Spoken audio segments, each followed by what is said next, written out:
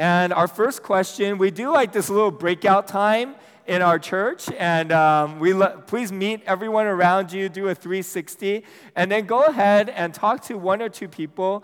How do you typically handle conflict, right? When you're upset with someone, when you're getting heated, when you're in a disagreement, when someone hurts you, how do you typically handle conflict? So some of us are runners, right? We run away, we avoid, we pretend it never happened, we just excommunicate them from our lives.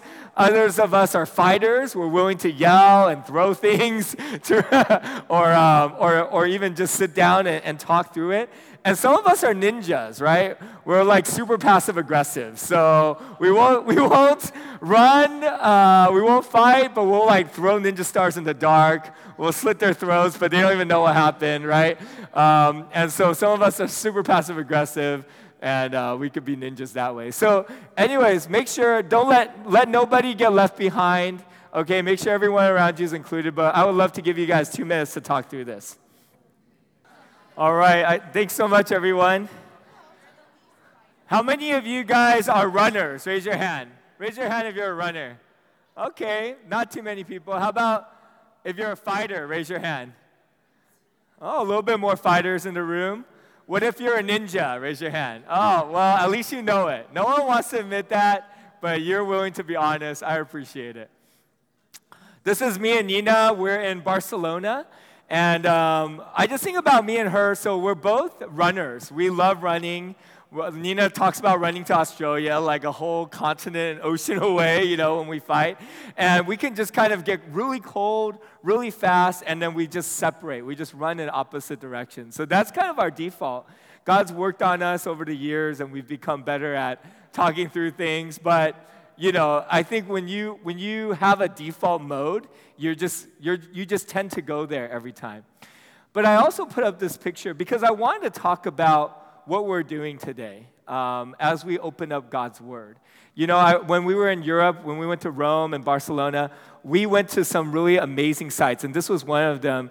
Gaudi did this cathedral that I walked in. It's hard you can't capture it in photo, but I walked in and I thought I was in heaven.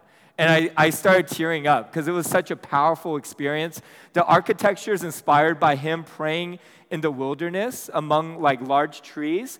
He doesn't like to do sharp angles because they don't represent nature. So everything is in curves, which is more earthy and more of the aesthetics of like something like a forest. So you walk in and you feel like it's this celestial forest. Like you walked into heaven's forest. It's massive. And there were just many of those moments as we traveled Europe because the arts, whether it's drawing or sculpture or architecture, was all of the greatest talents were given to the church, and they were well funded. And so there was this beauty to it, but there was a deep connection to God in all of it as well. So again and again, I felt humbled. I felt small in really good ways, and I got to see the magnificence of God in ways that might not have been true in the U.S. And then we also had different tour guides that walked us along museums or cathedrals or different sites like the Colosseum. And some of them were really knowledgeable. They were articulate. We had some guy who was actually on the Discovery Channel, and he does this on the side, and he can answer any question you had. And other tour guides were just kind of mediocre. They didn't do a great job. But in many ways, it didn't matter because we were just beholding what was in front of us. The gravity and the weight of this amazing structure of a beauty that lasted centuries. And we were stunned by it. When I think about preaching, I think I am just a tour guide. Kristen, she did an amazing job. She's just a tour guide. Chrissy, when she preaches, Pastor Dave, we're all just tour guides trying to point at something magnificent, something weighty, something that will change your life if you're willing to listen and give yourself to it. We're just pointing at that.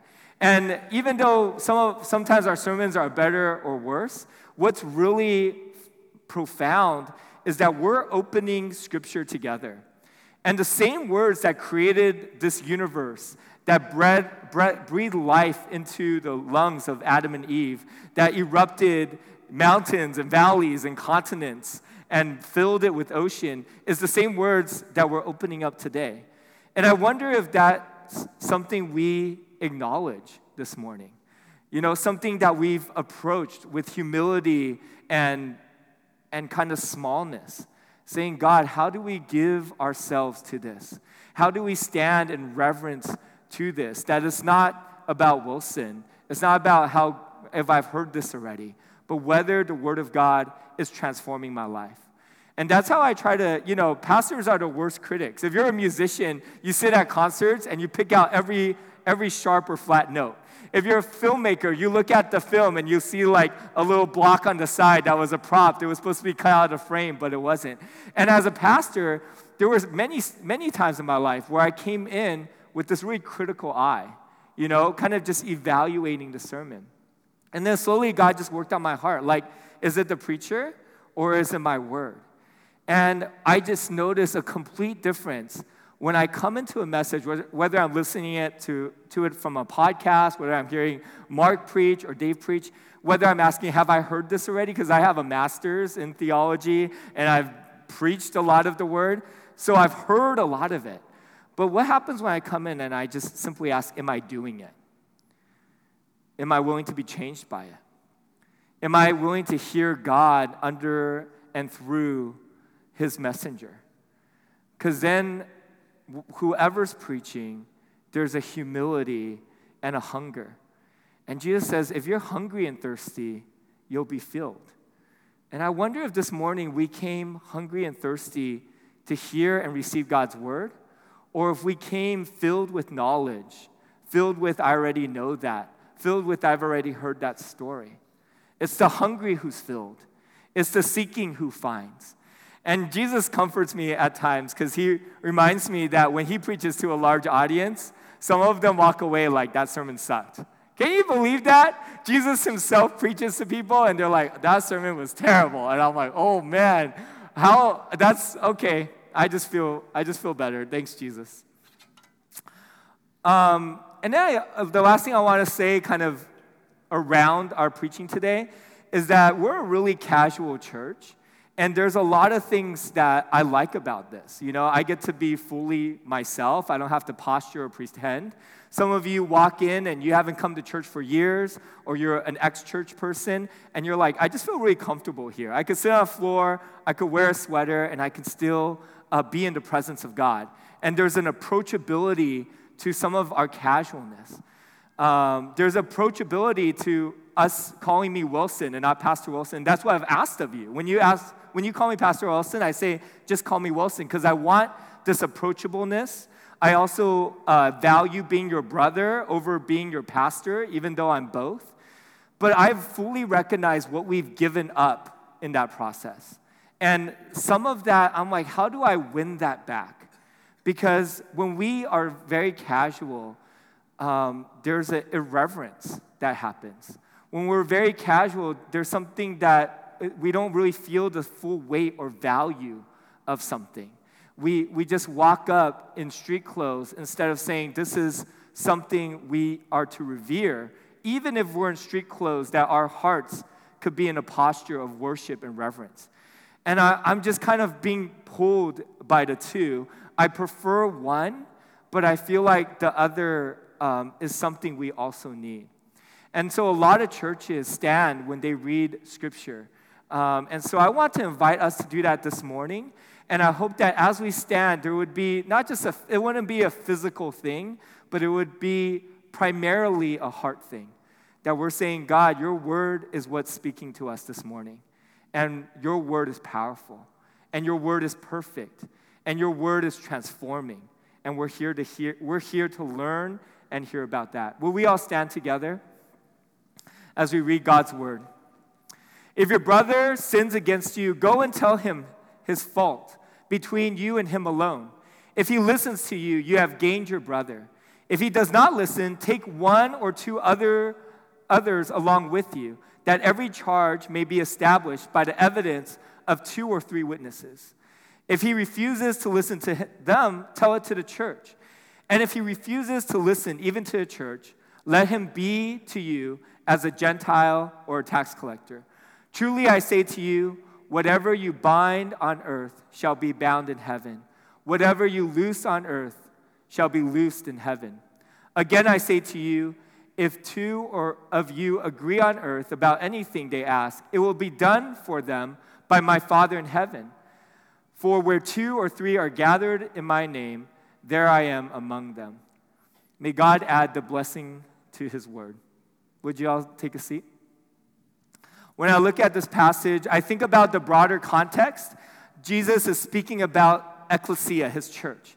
He talks about his kingdom, what the fullness of his kingdom would look like as he gave the Sermon on the Mount. And here he gives specific instructions as we're living in this tension of his kingdom being fully formed when he comes back, and his kingdom being here and not yet in the expression of the church. We're supposed to embody kingdom values. We're supposed to worship this king primarily and follow him. And as he's laid out in the last chapter in Matthew, he's talking about what does the church look like? How does it look different? How is it supposed to be governed? And the first thing he says is that his eyes and his heart is on the little ones, is on the children, is on the people who are outcasts, the people who are really new to the faith, the people who are struggling in their faith, that his eyes and his heart are on them, and that our eyes and our heart are to be on them as well. That we're not to just kind of go into our cliques and head out to lunch, but we're supposed to look for people who are left out or new. That if we're strong in the faith, we're not supposed to lord our righteousness over others. We're supposed to sit down next to them and hold their hand and walk with them into strength, right? If someone's hurting and moving away from the community, we're supposed to go and find them. Just as Jesus does this for us, we are to do for our other brothers and sisters. And here, Jesus speaks about what it looks like for us to healthily confront our brothers and sisters who sin against us. And I want to say that this will happen, right? It's not if it happens, it's when it happens, even though the passage says if. And especially a church like ours. And I think we're a church that is family, and we're supposed to be family. The way that Paul refers to the church, he uses oikos, and oikos literally means family. If we, and as we are family together, as we become closer to each other, as we support one another, love one another, know one another, we're also going to hurt each other. You know, real, literal family hurt each other maybe the deepest, as we love each other deepest. And a spiritual family, if we really love and know each other, we're going to hurt each other as well. And this is what Jesus shares with us in how to process that hurt and how to proceed in the relationship as we hurt each other. It says, if your brother or sister sins against you, go and tell him his fault between you and him alone. If he listens to you, you have gained your brother. Now, think about this. First, the person who's owning this process is the person who's being sinned against, right? And so let's say Tim, could you raise your hand? Let's say he sinned against me, okay? I was just really mad at you last week because you were so mean. Now, when someone sins against me, what do I usually do? What do you usually do? You're saying, all of us most likely will say, Tim, you hurt me, so it's all on you to make this relationship better, right? Tim should approach me. Tim should talk to me. Tim should apologize to me. Tim should probably grovel at my feet and ask me how to make this right. It's all on Tim. But what does Jesus say? Jesus say, actually, it's on me. That's already something I'm very uncomfortable with, right? Usually when I feel offended, I make it about them. What do? I get bitter, I talk crap, right? I give them the cold shoulder, or at best I'm polite. But Jesus says, no, if you're in my kingdom, if you're in this family, do it this way. He calls me to go to Tim. He calls me to take initiative, to walk towards Tim, and it feels like walking into death. Have you ever walked towards a hard relationship? Have you ever walked towards someone who's hurt you? Oh my gosh, I feel like I'm pulling apart darkness to get to Tim. I'm scared out of my mind, and I'm afraid of all of these other things, like he'll hurt me more, right? Because if I don't approach him in anger and in bitterness and try and get him back, if I approach him the way Jesus asks us to approach people in more vulnerability, in more honestness, that's hard. That is so hard. So I just want to acknowledge that, and I want to acknowledge how difficult that is. But Jesus says to go. Now, just stop there. Have you owned your responsibility when you feel hurt? Or have you put it all on them? And have you gone? You might have heard this 100 times, but I feel like we're probably not doing it as a community, and we can do it better if we are. The second part is tell, right? So not only do I have to go up to him, but I'm supposed to own talking to him, having a direct conversation with him in a gentle way. Galatians says that when you catch a brother in sin, you have to be gentle with them, right? You're not going for an eye gouge. You're not going for the throat. You're not yelling. You're being gentle. And if you've ever heard the voice of Jesus rebuke you, it's so gentle. And in that gentleness, we repent and weep and feel safe to change. I hope you've heard the gentle voice of the Lord in his confrontation of you, and would you extend that to your brother? But in that conversation, there's also honesty. There's truth. It's not just to go and talk to them like, how's the weather? It's not just go and talk to them and, pretend everything's okay. There's an honest conversation. And usually if I'm doing it well, I start with, I felt hurt. I open up first. I say, hey, like what you said, how I felt was, I felt hurt, I felt belittled, I felt disrespected when you said this. And I just kind of put it on the table. I hope that they're willing to listen, to receive that. And then the third thing it says is that we're supposed to do it between you and him alone, right? So what does that mean? That the first person you should talk to is the person who hurt you. The first person you should talk to is the person who hurt you. Alone, that it's you and him. It's not you and all your friends and him, it's you and him. And that would solve like 90% of our church conflicts if we were willing to follow these 4 steps to go, to have an honest and gentle conversation, and to have it with them first. I know it's difficult. I know it takes a lot of maturity and wisdom and discernment, but I believe we can do this. And then the last thing is that our heart is to win back the relationship so that you can gain a brother, right? So that they won't be an enemy anymore. They won't be a stranger anymore. They won't be someone we cut out of our family, but that we would have reconciliation in our relationship again. It's a powerful thing if you've ever reconciled with someone. It's a powerful moment to ask for forgiveness or to express your hurt. And I just think that it's so easy to do all of this the wrong way. I admit it, I've done it the wrong way, right? Instead of going, I run. Instead of telling them directly, I'm passive-aggressive and throwing ninja stars, right? Instead of telling them alone and first, I tell everyone else except for them, right? I tell everybody else, I build out like my personal army, and then I tell everyone to mistreat this person. I don't actually do that, but I'm trying to empathize with people who are. And but I've probably done it in the past. And then having a heart to say, I'm not sitting in front of you to get revenge. I'm not sitting in front of you so that you feel the pain I'm feeling. I'm not sitting in front of you to cut you off. I'm sitting in front of you with an open heart to ask for our relationship back. Man, those are difficult tasks. When I think about Renew, I think this, in the last 5 years, if I could change, if I had 3 wishes for Renew, right? I don't know what the other 2 are, but this is like one of them. If I could wave a magic wand and say, everyone, do this thing, it would be like this. It would be like, solve all your conflicts this way. Because we have a really difficult time doing this. Especially if you've grown up as an Asian American. One of my mentors said when he observes Asian Americans, conflict and anger are always tied together, right? They're like married. And he says it doesn't have to be. But oftentimes that's our experience of it, right? We get quiet, we build up, and then if we have external conflict, there's fireworks and anger and yelling. And God gives us a totally different example of this. And it's been my other friends, my non-Asian friends, that have really coached me and helped me understand how to do this well, because their culture doesn't struggle with the same things. That's why I'm always praying for diversity for Renew, because we have so much to gift each other in our differences.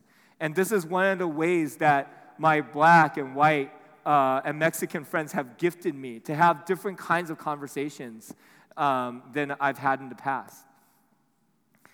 But again, we don't get to wave a magic wand, and it's not a wish thing, it's a hard work thing. And I would say that I've prayed for this for our church, and I've seen kind of these seeds of us starting to do this well, starting from the leadership, seeing wives just kind of have really honest, open conversations and mature conversations, just talk through stuff. See leaders of our church sit down, sometimes with a beer because it numbs some of the anger, and just talk through things and be honest with each other and be face to face, pick up the phone and have hard conversations. So I've been really encouraged to see us grow in this area. And I've seen it kind of happen from the most mature of us, and I pray that it would continue to happen for the rest. When Pastor Dave got hired on our staff, one of the wisest people at our church said, hey, I could see Satan just splitting you guys up and dividing the church. That would be the easiest and most direct form of attack to cripple our church. And so me and Dave, even the first couple of weeks, I said, every few months, let's sit down and just clear the table. Whether it's a big thing or a small thing, let's just ask each other, hey, is there anything that I've offended you with, that I've sinned against you? Is there any decision that didn't sit right? Let's just clear the table. And over the last year, we've done that. It's been a regular thing, and it's really brought great unity and trust, and we've been able to talk through the big and small things together. And I hope that you would be able to do that as well. Over the last couple of years, I've, again, walked into the darkness, into death. That's how I feel, to have really difficult conversations. And as a pastor, I've started to own that this is probably the most difficult part of leadership, but a part that I hope to be an example of and to grow in myself. So again, I just want us to stop and not ask if you know this, but ask if you're obeying Christ in this. Especially if you're a leader, you're called to even higher standard. Is there someone in the room right now? Is there someone on leadership right now that has sinned against you, that has hurt you? And are you owning your piece of it? And you have a huge responsibility to go, to talk, to do it alone, and to gain the heart of that relationship back. Now, it's very possible that they don't listen to you. And again, it doesn't say that they don't change immediately, right? If your brother does not change immediately, if they don't turn a new leaf, if they're not totally a different person, it's just listen. Are they willing to listen and own the offense that you took? Are they willing to apologize? I think that should be a part of it as well. If they're not, take one or two others along with you, that every charge may be established by the evidence of 2 or 3 witnesses. And that's in the next passage. So at Renew, we're asking that you bring someone above you to have this conversation. You're not bringing your best friend. You're not bringing your posse to do an intervention meeting. You're not bringing the person who's always on your side, no matter what, is always affirming your position. No, you're bringing someone above you. So if you're a member, I would say talk to your small group leader first. Or talk to someone who is your life stage shepherd or pastor, right? So small group leader, life stage shepherd or pastor. That would be Mark for the college ministry, Ben for the youth, Ken and Chrissy for the young adults, Dave for the families. And what are we doing there? And if they're unable to resolve it, then we're bringing it to the elders of the church. Very little conflict should come directly to me, right? Because if we're doing this process well, we're resolving the majority of conflict in our church. But myself, Jonathan Whitmore, and Dave, in partnership with our wives, are the last line of defense to resolve conflict, okay? If it's something very severe, I am totally available. If it's something like sexual harassment, come to me directly or one of our wives directly, and we want to listen and be there for you. If you're feeling abused, come to us directly. So we're totally open to that. But in general, most conflicts should be one-on-one, and then someone above you, and then ultimately us.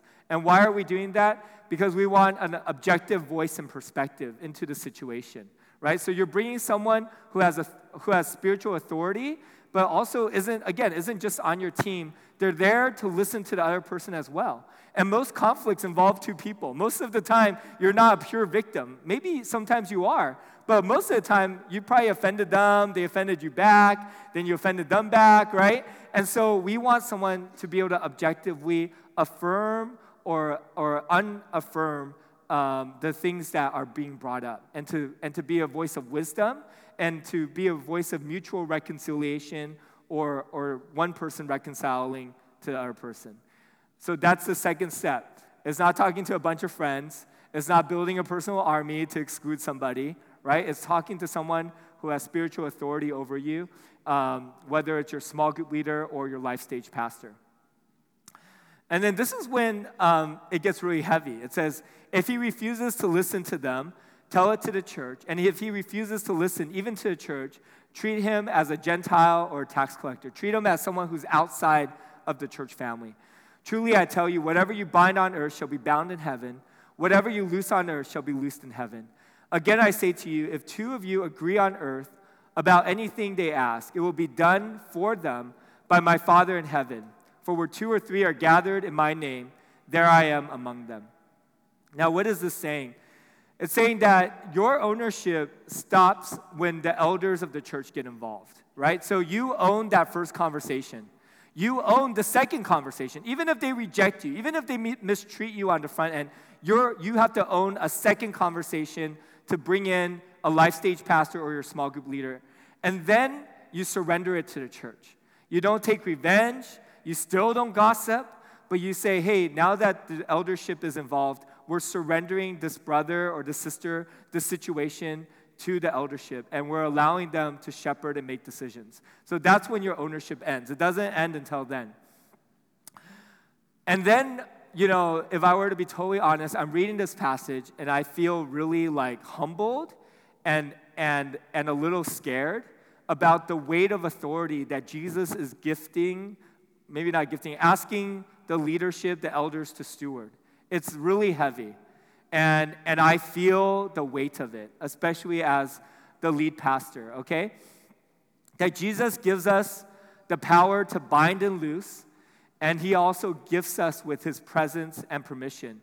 A lot of this last passage is taken out of context, right? We kind of try to apply it in all these categories, like 2 or 3 are gathered. Oh, today's turnout was totally small at our church, but when 2 or 3 are gathered, Jesus is with us. Here's an encouraging note.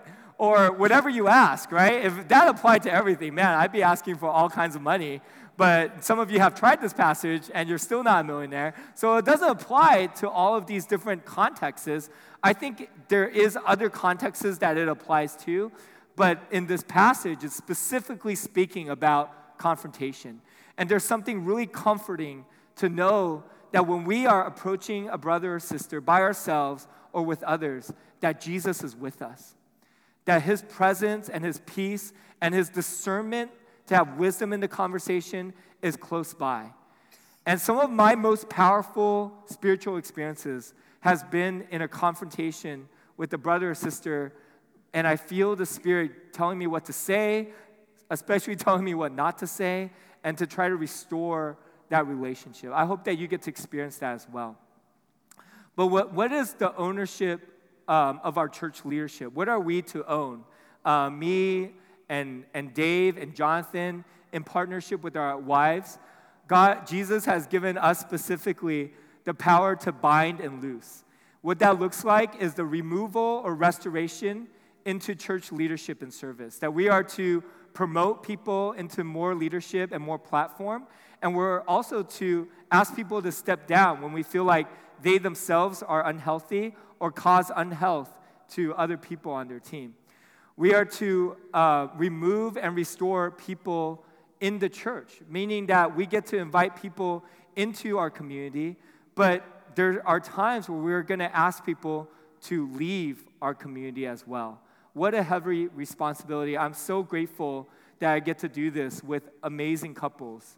I would hate to do this by myself. And Jesus. And this is translated into different ways. I've read many commentaries on this, but here's where I land. That we get to affirm the believer's forgiveness or salvation. That Jesus ultimately is the one who gives salvation to the believers. But as the eldership, we are the voice of Jesus into the forgiveness and restoration of the believer, or we are the voice of Jesus in different points to help the person question whether they are truly saved. That's an immense responsibility that we have as leaders.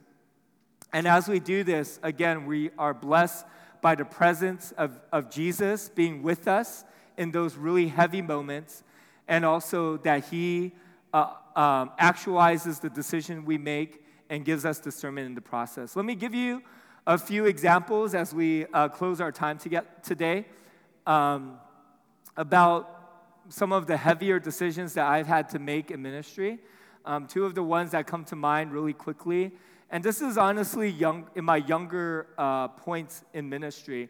I don't think I've handled this completely correctly, but in some of my younger moments in ministry, up to some of my more mature moments in ministry, I have removed people from the church. So there's only been 3 incidences. One of them was a guy who sexually harassed women of the church, and many of them talked to me about it.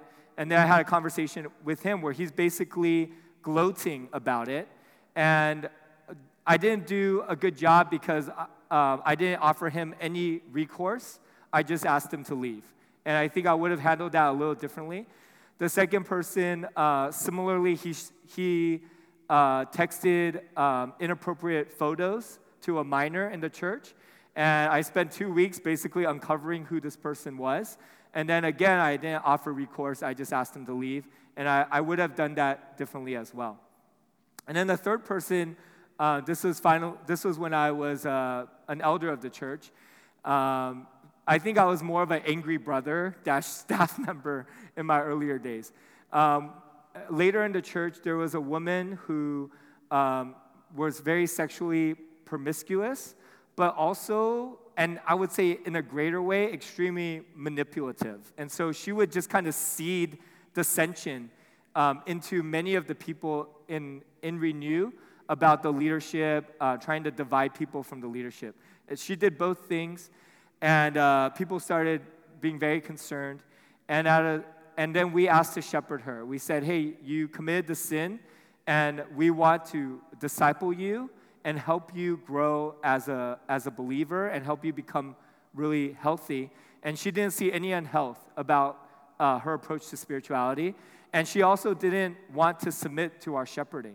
And I always think that you should go to a church where you are willing to submit to the shepherding of the church. And so after that, we asked her to leave our community. But I also think of really, that was kind of the minor moments of ministry, or not minor, but the lesser moments, the fewer moments. There's probably been about 10 to 12 leaders of the church in different capacities, whether worship or on staff or a small group leader, where they've sinned in a way that disqualified them from ministry for a season. And I asked them to step down from the ministry, not to leave the community. And they were willing to do that. But not only were they willing to do that, they were willing to walk through a time of restoration, where we said, instead of focusing on serving the church, let's focus on your personal spiritual health. And when I do that, when I ask someone to step down, I don't isolate them. I do everything I can to meet with them more and to walk with them closer. That's my commitment to you. If I ever ask you to step down, that I will walk more closely with you, or find a shepherd in our church who is willing to walk more closely with you.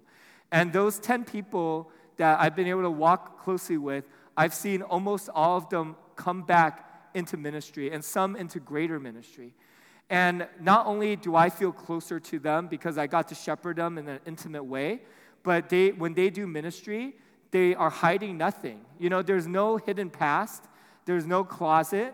They are able to be totally authentic with their person and with their ministry and have the affirmation of myself as their pastor. I also think of people that have been able to, again, in our church role, a platform. Kristen shared an amazing sermon last Sunday, and it took me about 1.5 years to get her on stage, and then I got to coach her, and she did it, again, in submission to our authority, but there was this great covering over her where she felt really comforted to say that Wilson is the one who wants me to preach. So I get this immense privilege alongside of our shepherds to ask people to step away from ministry for the sake of closer shepherding and love, and also ask people to take on greater ministry because they have more to offer the church. The most severe case that I've seen in terms of church, one of the most severe that I wasn't personally involved with, is a man who slept with his mother-in-law, right? So this man, his father married another woman, maybe his wife had passed away, and he slept with her. And that's like crazy, severe, and extremely explicit when you think about our normal church conversations. And Paul gets to speak into this. So this is a case in 1 Corinthians chapter 5. And it really works through all of the things that we talked about, especially the last section. It said, it is actually reported that there is sexual immorality among you, and that kind that even pagans do not tolerate. A man is sleeping with his father's wife, and you are proud. Shouldn't you rather have gone into mourning and have put out of your fellowship the man who has been doing this? And then he talks about, I have already passed judgment in the name of our Lord Jesus on the one who has been doing this. Hand this man over to Satan for the destruction of his flesh, so that his spirit may be saved in the day of the Lord. When we think about the most severe sins, one of the most merciful and kind things we can do is actually remove someone from the community so that they feel the full weight of their sin. Again, we don't do this easily. I do it in fear and trepidation. But there is a time and a place where we do this, and Paul does this here.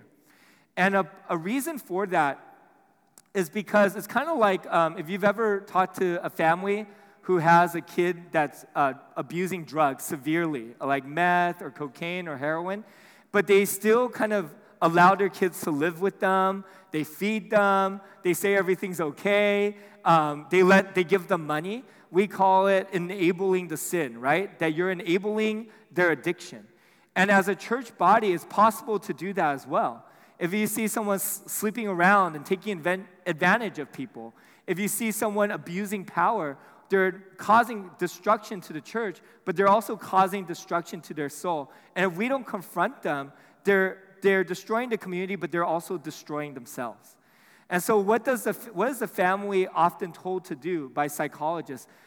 And it's heartbreaking for a parent to do this, but put them out of the house and let them feel the severity of their addiction, their homelessness, their joblessness. They don't have family around them. And sometimes when they hit the bottom of the barrel, and of course you try to do certain points of contact so that they know that they can come home. But hopefully when they feel the weight of their sin or the weight of their addiction, the severity of it, they turn a new leaf and they come back and they want to change instead of want to continue to be addicted. And it's amazing to see when Paul writes a second letter to the Corinthians that he asks the church to welcome this brother home, even in the severity of his sin. He says, the punishment inflicted on him by the majority is sufficient. Now instead, you ought to forgive and comfort him, so that he will not be overwhelmed by excessive sorrow. I urge you, therefore, to affirm your love for him. And so there's always recourse. There's always a space to repent and come home. That Jesus and the Father always welcomes the prodigal son. But we hope to do this in the space of repentance and desire to change. And we hope that the person who runs after sin would feel pain in order and discipline in order to repent. Maybe some of the heaviest conversations I've had is for that very purpose, right? For the purpose that someone might re-examine their life and say that they are going to recommit their life to Jesus. Paul, in this passage, says, when I wrote that letter, I know I caused you pain. When I wrote that letter, I know I inflicted pain on that brother. But that pain is to cause sorrow, and that sorrow is to cause repentance. And he says, I don't regret causing that pain because you got to repent. You know, there's this terrible part of my job where at moments in my life, I am to cause pain to you so that you would repent. And I remember these really difficult moments where I sat in front of a few brothers and sisters in the lifetime of my ministry, and I said, you know, I love you. I've had the privilege of pastoring you for 10 plus years, and even though you think you're a Christian, I would say that the evidence of your life points to another master and another God. And it's a hard conversation.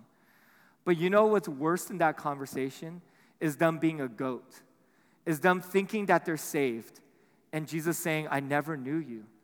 And as a under shepherd, as a pastor of their soul, there's these really like intense and deep moments where I am trying to affirm or unaffirm someone's salvation. I cannot gift it to anyone, but I have the weight and responsibility of saying, I think you should rethink whether you've truly given your life to Jesus.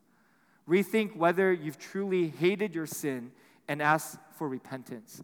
Rethink whether Jesus is truly your Lord and Savior. Those are really difficult moments for me, but again, a more difficult moment is for them to walk their whole life thinking that they prayed this prayer so they could do all these other things, and then on Judgment Day, right, as it says in the last text, that they don't really know Jesus.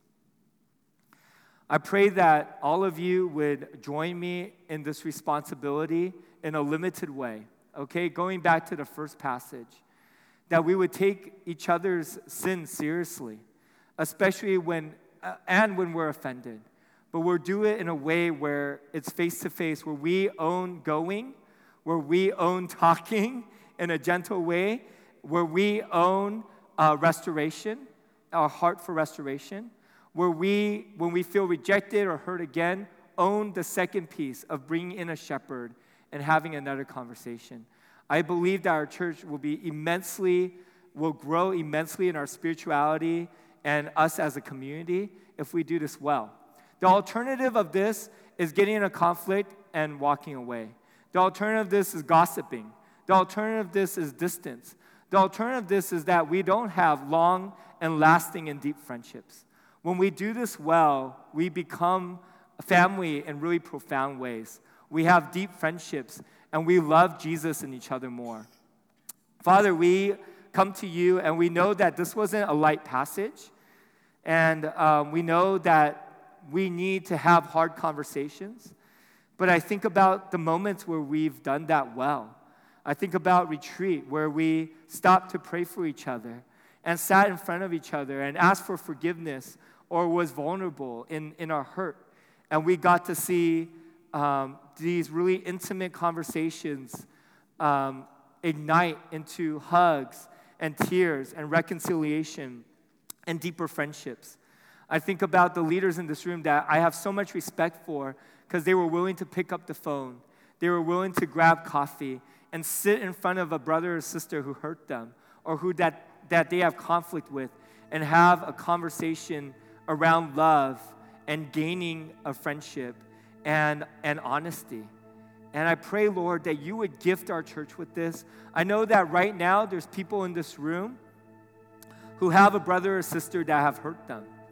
I know that right now there's people in this room that are holding on to unforgiveness and bitterness, maybe for years, maybe towards a family member. And Lord, we have to own forgiveness too. I pray, Lord, that you would work in our hearts towards the one person that we're asked in this morning, through your word, through the very voice of Jesus, to reconcile with.